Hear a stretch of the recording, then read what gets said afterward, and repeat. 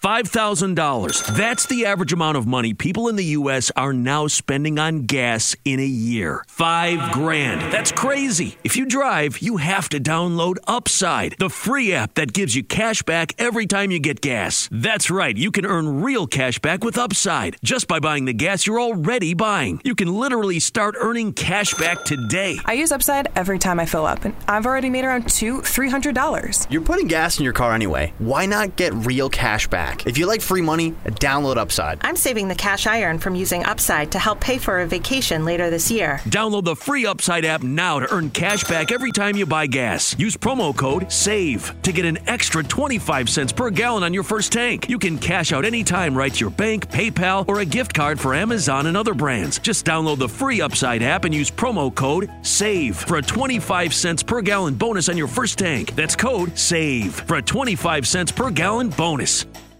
Hey everyone, and welcome back to Big Mad True Crime, where we get big mad over true crime. I'm your host, Heather Ashley, and today you'll be hearing Missing Volume 2, the disappearances of Kaya Taylor, Erin Marie Gilbert, Christy Russo, and Ryan Larson. Small talk sucks, so let's dive in.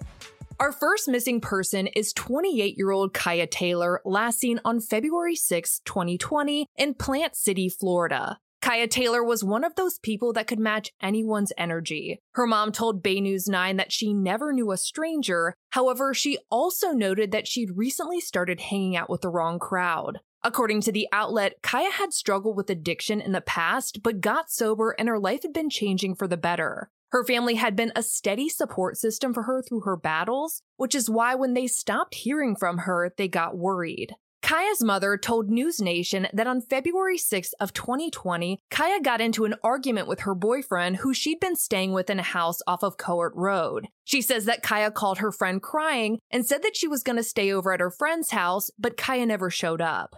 The last known sighting of Kaya is at 4 p.m. that afternoon when she reportedly dropped her boyfriend back off at the home they'd been staying in. While news reports say that he was the last person to see her, posts on the Finding Kaya Facebook page state that there may have been 2 additional people who saw her. After leaving her boyfriend's house, Kaya was never seen or heard from again. 3 days went by without any communication with Kaya until February 9th when a friend of hers who was driving down East Trapnell Road saw Kaya's black Toyota Solaris parked on the shoulder by the railroad tracks. Her car was found less than a mile from her boyfriend's home. The 2 streets actually intersected, and it's hard to believe that you'd be able to drive down that road at all and not have seen Kaya's car. Having found the car, her friend called Kaya's mom to let her know. Inside, she found the keys, Kaya's purse and wallet, and everything she would need if she wanted to go anywhere, including her phone, which was found on the railroad tracks. According to her family, Kaya would have never gone anywhere without her phone. It was her lifeline. Kaya's mom drove the car back and officially reported her daughter missing. To her surprise, though, police were already aware of her car. According to WFLA, they had come across it just 3 hours after she was last seen at around 7 p.m. on February 6th. They'd found it abandoned, still running, with the driver door open, partially blocking the railroad tracks. According to the Finding Kaya Facebook page, the deputy did not run her plates, they just got into the car and moved it to the side of the road, assuming the driver would be back to get it. Knowing that, it was clear that Kaya had disappeared within a 3-hour window between 4 p.m. and 7 p.m. on February 6th, but they were 3 days behind whatever happened. With a missing persons report filed, Bay News 9 reports that investigators took possession of her vehicle, which we know had been driven home at that point, and processed it for any evidence that might tell them if anyone other than Kaya had been in or around her car. According to the HSCO podcast, the only fingerprints found were from people she knew. In the days following, WFLA reports that deputies, Homeland Security, and volunteers all searched the area surrounding the railroad tracks and her boyfriend's home. Canines were called out, helicopters were seen flying above, Flyers were put up and a digital road sign was posted about her disappearance. But as hard as they searched, they found nothing. That is until February 26th. 20 days after she was last seen and after countless searches, Kaya's shoes were found sitting at the base of a light post that had one of her missing persons flyers on it. It seems odd that her shoes wouldn't have been spotted when that flyer was put up had they been there when it was. Kaya has been missing for more than 2 years. The Finding Kaya Facebook page states that everyone who saw her last has been interviewed by law enforcement, but they aren't privy to what that resulted in. Though the reporting and updates on her case seem to have stalled, the Facebook page did make the following post at the end of last month on July 26, 2022. You think you're a tough guy, but guess what? People are starting to crack. This is your chance. We told you no cops, no questions. You and your accomplices have the choice. Either tell, name, and listed a phone number, or it's back to prison and wrongful death lawsuit time. As a reminder, those who aided you and kept your secret will also be held accountable. No more playing nice. Kaya's family is offering a $10,000 reward for information, and Crime Stoppers is offering up to $5,000. If you know anything about the disappearance of Kaya Taylor, please contact the Hillsborough County Sheriff's Office at 813-247-8000. I'll post her missing persons flyer in the missing persons highlight.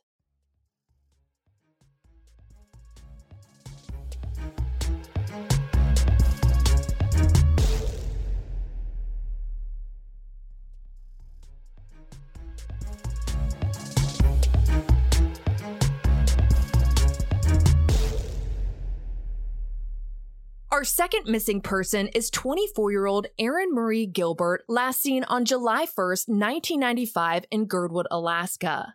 Erin Gilbert was at a point in her life where she was figuring out who she was and what she wanted. According to the Charley Project, she'd moved from Sacramento to Alaska in the year prior to live with her sister, brother-in-law, and their children at a military base. She'd taken a job as a nanny, but according to the Anchorage Daily News, had plans to start cosmetology school soon and dreamed about becoming a novelist.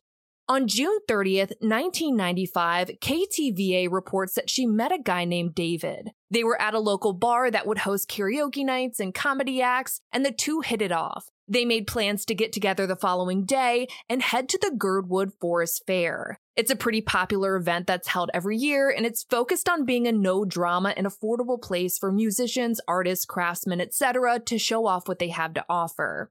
At around 4 p.m. on the following day, David came to Erin's sister's house to pick her up. Before she left, the Anchorage Daily News reports that her 4-year-old nephew told her that she should take a cell phone with her. Back then, cell phones were massive and weren't always readily available, so she told her nephew that she'd be fine. At around 5 p.m., David and Erin got to the festival, and from what I can find, there are witnesses who saw the two while they were there. They spent about an hour walking around and around 6 p.m. headed back to David's car to leave, but they couldn't. According to the outlet, David's car wouldn't start because he'd left his headlights on. That seems like an innocent enough mistake, but what happens after that is what makes this case so strange. Realizing that his car battery was reportedly dead, the Anchorage Daily News reports that David decided to walk to a friend's house nearby for some help. The only problem is that he didn't seem to know how to get to his friend's house. In fact, it's reported that he walked for 2 hours before coming back to his car. When he got there, he says that Erin was gone. Obviously, this is what red flags are made of. He's walking to a friend's house but doesn't seem to know how to even get there, and for what? Help starting his car? Because they were at a festival full of people. Certainly that would have been the easier option, but what do I know? Seeing that Erin was gone, the Charley Project reports that David figured she'd probably gone back to the fair, something he probably should have done as well. He says he went back to find her, but couldn't, so he went back to his car and like magic, it started. Isn't it a miracle?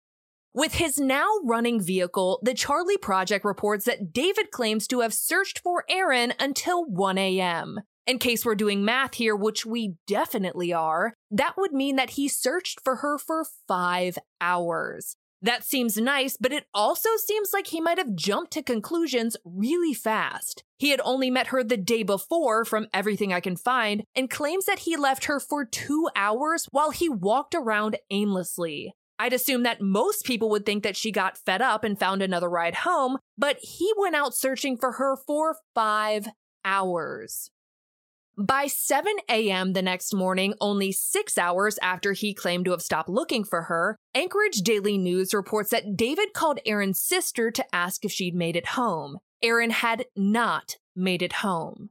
Immediately, Erin's sister knew that something was wrong, so she and her family drove back up to the fair and, according to the outlet, had Erin's name announced on stage. They searched the fairgrounds for her and the woods surrounding it, but she wasn't there. With no sign of Erin, they officially reported her missing.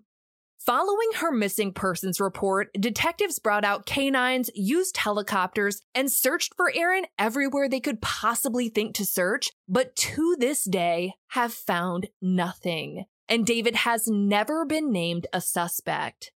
Erin has been missing for 27 years, but no one has forgotten about her. If you have any information about the disappearance of Erin Marie Gilbert, please contact the Alaska State Troopers at 907-428-7200 or 907-269-5497. I'll post her missing persons flyer in the missing persons highlight.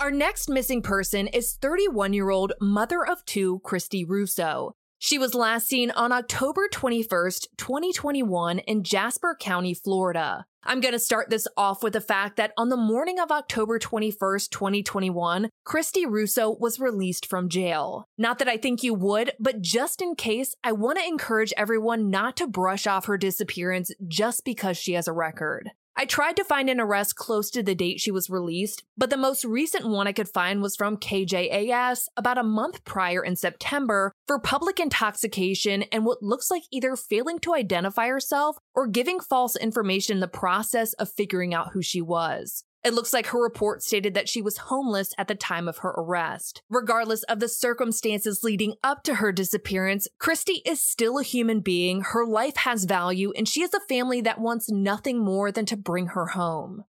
After being released from jail, 12 News Now reports that Christy's aunt picked her up and dropped her off somewhere within the county. After that, she got rides from several different people throughout the day and was seen at the Garden Inn and Suites and dropped off by someone around 4 p.m. in the 1800 block of County Road 777. There's not much around that area at all.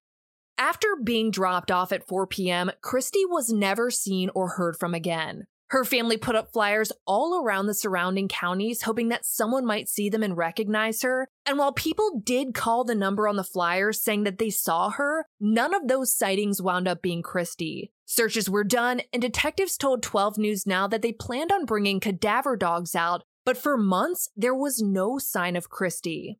On December 18th, 2021, KJAS reports that someone was driving down Highway 96 near Road 721 when they noticed 2 black trash bags on the side of the road. Maybe they were curious or maybe they were into true crime, but for whatever reason, they stopped and noticed that the bags were wet. Inside, they found clothes. They were Christy's clothes, just miles away from where she was last seen. One of the biggest questions was why were they wet? According to historical weather data, it hadn't rained there in 9 days, and there are sporadic ponds around the area, but as the crow flies, they were found more than 50 miles from the coast. According to 12 News Now, deputies have interviewed everyone who gave Christy a ride that day and have followed up on every tip that has come in, but 9 months later, she is still missing. If you have any information about the disappearance of Christy Russo, please contact the Jasper County Sheriff's Department at 409-994-4778. You don't have to give your name if you don't want to. I'll post her missing persons flyer in the missing persons highlight. Our last missing person today is 11-year-old Ryan Larson. He is autistic and was last seen on May 17, 2021, walking out of La Vista Elementary School in La Vista, Nebraska. On May 17, 2021, Ryan went to school as usual. During a math lesson, WOWT reports that he got frustrated with one of the math problems, and in the past, when Ryan was upset, he might run off. He had done it a few weeks prior, but according to the outlet, was found just a couple of blocks away at his grandmother's house. Anytime Ryan had run off before, he was either found close to where he ran from or came back on his own after a couple of hours. Unfortunately, that's not what happened this time. Between 11:55 a.m. and 12:05 p.m. around lunchtime, the outlet reports that Ryan was left unattended. When an adult returned to the classroom, he was gone. 22 minutes went by, and according to WOWT, at 12:27, the school called Ryan's mom to let her know what was going on. His mother called 911 and officially reported him missing.